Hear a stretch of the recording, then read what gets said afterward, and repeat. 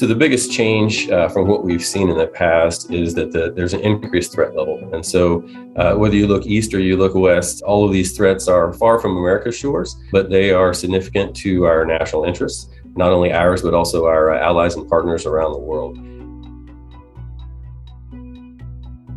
Establishing and maintaining air dominance has been a primary objective for militaries since the earliest days of air warfare.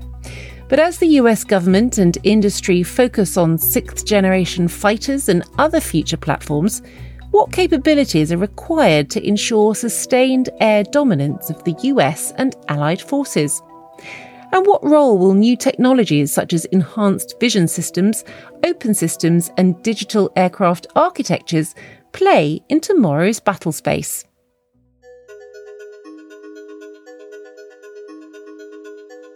Welcome to this bonus episode of Shepherd Studios' Critical Care podcast, which is brought to you in partnership with our sponsor, Collins Aerospace.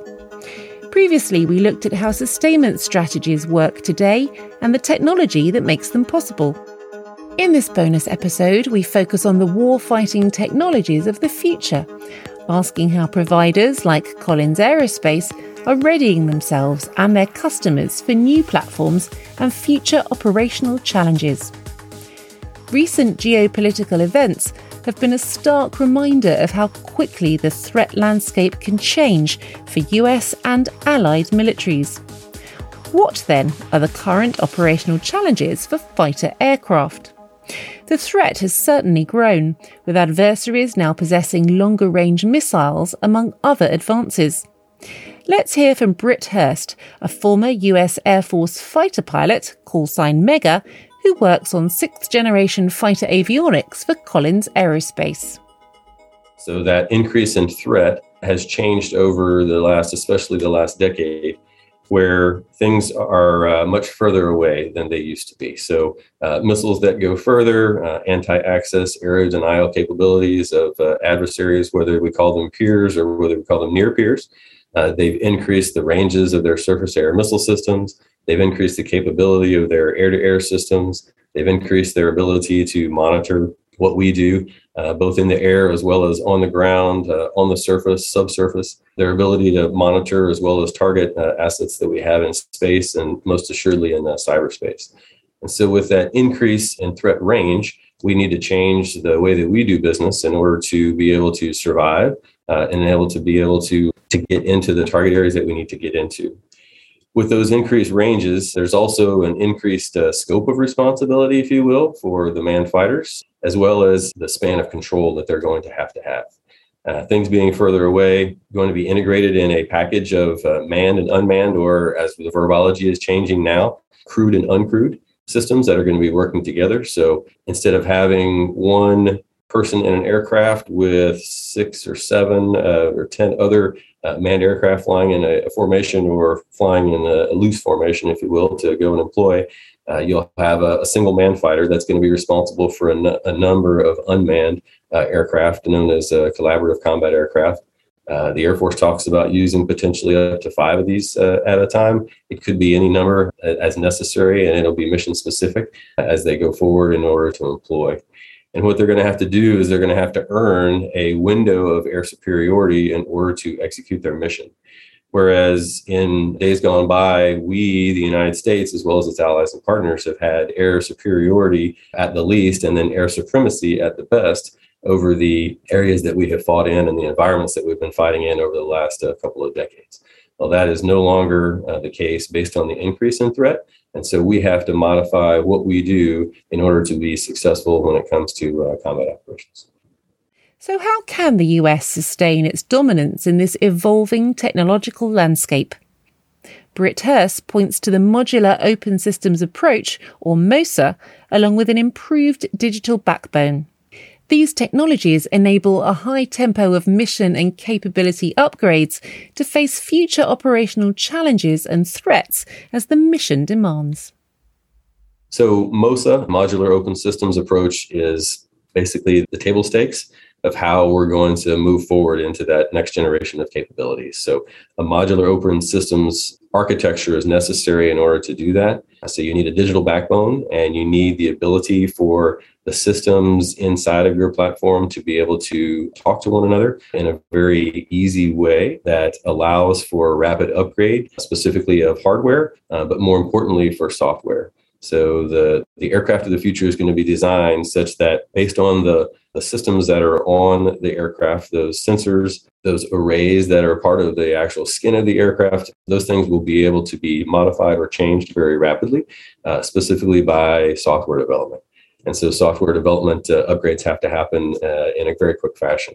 Right now, it takes months for us to get a specific signal out of a threat potentially, take that into account, and take that and modify it for each and every one of the aircraft that we have in our inventory, and then to send out a software update, if you will, that will allow our current aircraft or our legacy aircraft, our enduring aircraft, to be able to detect that threat system and then potentially respond to that threat system. And so that takes a very long time.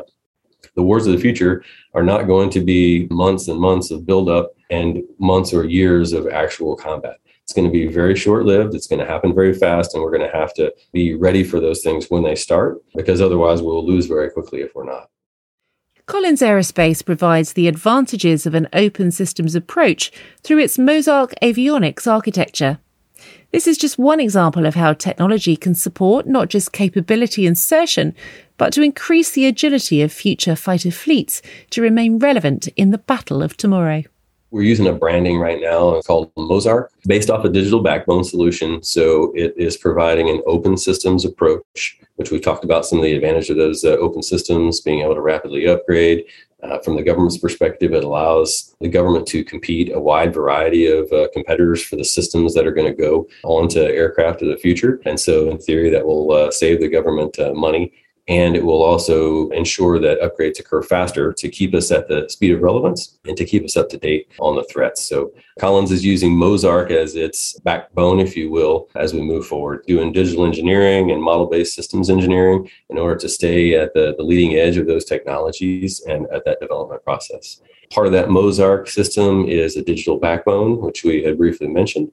And that digital backbone allows not just Collins products, but all third-party products to be able to connect in to that open systems architecture so that we can pick the best of breed. And by we, I mean the United States government primarily, but obviously allies and partners as well, can pick the best solution that they can put on a platform and that it will execute with all of the other systems that are on that platform. One of the big things at Collins is we understand that we have to protect the safety critical air vehicle side of a platform from the mission systems side of the platform. So we want to be able to upgrade the mission systems as quickly as possible. And we want to protect the information that gets pushed across to the air vehicle side so that, as an example, if there was a cyber attack on one of your mission systems, then that would not cross over into the flyability of the aircraft. It wouldn't take over your flight controls and cause you either to crash or to fly somewhere that you didn't want to fly. So we understand the separation of those things and how that interaction and exchange of information between those two needs to happen so that we can protect your aircraft while we increase the back-end capability, if you will, of those mission systems that are actually doing the employment. Collins does a lot of different things, from whether we're talking, our partners that are doing engines at Pratt & Whitney, whether we're talking building missiles from Raytheon Missiles and Defense, whether we're talking about mission systems that come out of Raytheon Intelligence and Space, or within Collins itself. We have mission systems, avionics, a wide variety of capabilities, and a wide variety of products that can be used. It doesn't have to be us, but certainly we allow that or enable that it can be us and the combination of all of our other industry partners that we work with in order to provide for the warfighter. So really what we're trying to do from an avionics perspective is to maximize the situational awareness of the pilots that are in the aircraft and minimize that cognitive workload so that they can be as effective in combat as possible. So it's all about survivability and it's all about lethality. How can they go and do the mission as precisely as possible and do it as safely as possible so that we can employ in combat when necessary, but more importantly, so that we can deter any future fights that might occur against an adversary.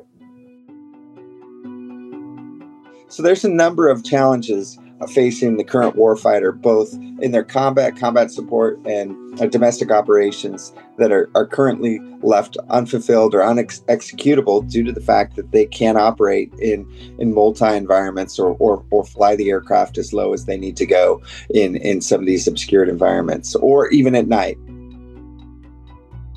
This is Jim Gourdet, a Senior Manager for Business Development and Sales at Collins Aerospace, focusing on military avionics and the C-130J Hercules. In considering the future operating environment, Collins Aerospace has pursued advances in heads-up display technology to overcome the challenges of operating in austere environments. Jim Gourdet points to the company's HUD EVS 3600, with EVS standing for Enhanced Vision System. The EVS is going to get rid of some of those shortcomings, get rid of the paradigm of day VFR operations or day visual flight rule operations only at some austere fields, and open it up to nighttime and obscured environment flights with a fair amount of safety margin and with an ability to execute the mission with a high amount of what we call situational awareness, knowing what the ground is, knowing where the airfield is, knowing what the traffic situation, the condition of the runway, with an environment that normally wouldn't be conducive to that. So now that we have the EVS system going forward, we can take, when the sensor cannot see through the obscurant, we can still project the synthetic vision, the digital terrain data onto the HUD and show the pilot where he's going, even in the most obscured environments. That's the next generational step. When you put them both on there, the enhanced vision system, the actual sensor data, and the synthetic vision, it's called combined vision. That allows us to build a number of different formats for the pilot to kind of choose to present information. He can present airfield data, runway center line, approach path, all sorts of high fidelity information that's going to get him to the airfield as well, or safely. But he can also present tactical data as well. So if there's a tactical threat somewhere, he now has in his resources the ability to network that data in. In a future development, we can take that data and then display it on his heads-up display, so he'll know when real-world threats are popping up, where that threat is, what type of threat it is, and it comes in the visual view of the heads-up display, he'll know, he'll get instantly on his display. The company's development of this combined vision concept provides the advantage of being able to present the pilot with immediate tactical updates. So, the computing power, the transmission and networking capability Collins offers, and then the next generation of our enhanced vision system, the synthetic to combined vision, will be able to give all sorts of information to include real-world tactical updates. We're looking at that. And this is all, for the most part, commercially derived technology. The networking solutions, mainline airlines like to know when their aircraft are going to land. They like to know the status of their aircraft. They like to have a network solution using those kind of pathways. Well, a similar internet in the skies, we're able to transmit that data seamlessly across platforms and our products to get it up into the heads-up display. So all of those technologies are currently available, or in the near term available, and we're trying to make those ready for the warfighter. It's clear that technological advances such as enhanced vision systems will have a profound impact on how air forces operate in the future. By operating in obscured environments, we have an opportunity to eliminate detection from small micro threats that are appearing to be highly effective in current engagements. It changes the paradigm of how we operate these in a modern mindset, less agile, more unwieldy assets. So a C-130 typically is covered by where it can go to in terms of remoteness and the more austere locations or flying low level. Some of those advantages have been deteriorated by current technologies. This is going to allow us to maintain that advantage by changing some of the ways we operate the aircraft to make it more, I would say, give it longer legs, make it more applicable in more environments, and give it the cover of darkness or cloud cover in order to operate in low-level environments and to change the way we do things with it. The current engagements, we see a much smaller, agile force taking on a very, very large conventional force and having a number of successes. Our goal is to recognize the fact that agile combat employment needs to take place. We need to open up the aperture on where we can operate, when we can operate, to kind of go around some of these technical advances where low-cost solutions can damage high-cost assets. This bonus episode of Shepherd Studios' Critical Care podcast was produced in partnership with Collins Aerospace. A huge thanks for their support. Thanks also to everyone who provided their time to support the project. The Critical Care podcast was produced by Tony Skinner and Jack Austin, with scriptwriting by Jared Cowan and audio edits by Noemi DiStefano. Until next time.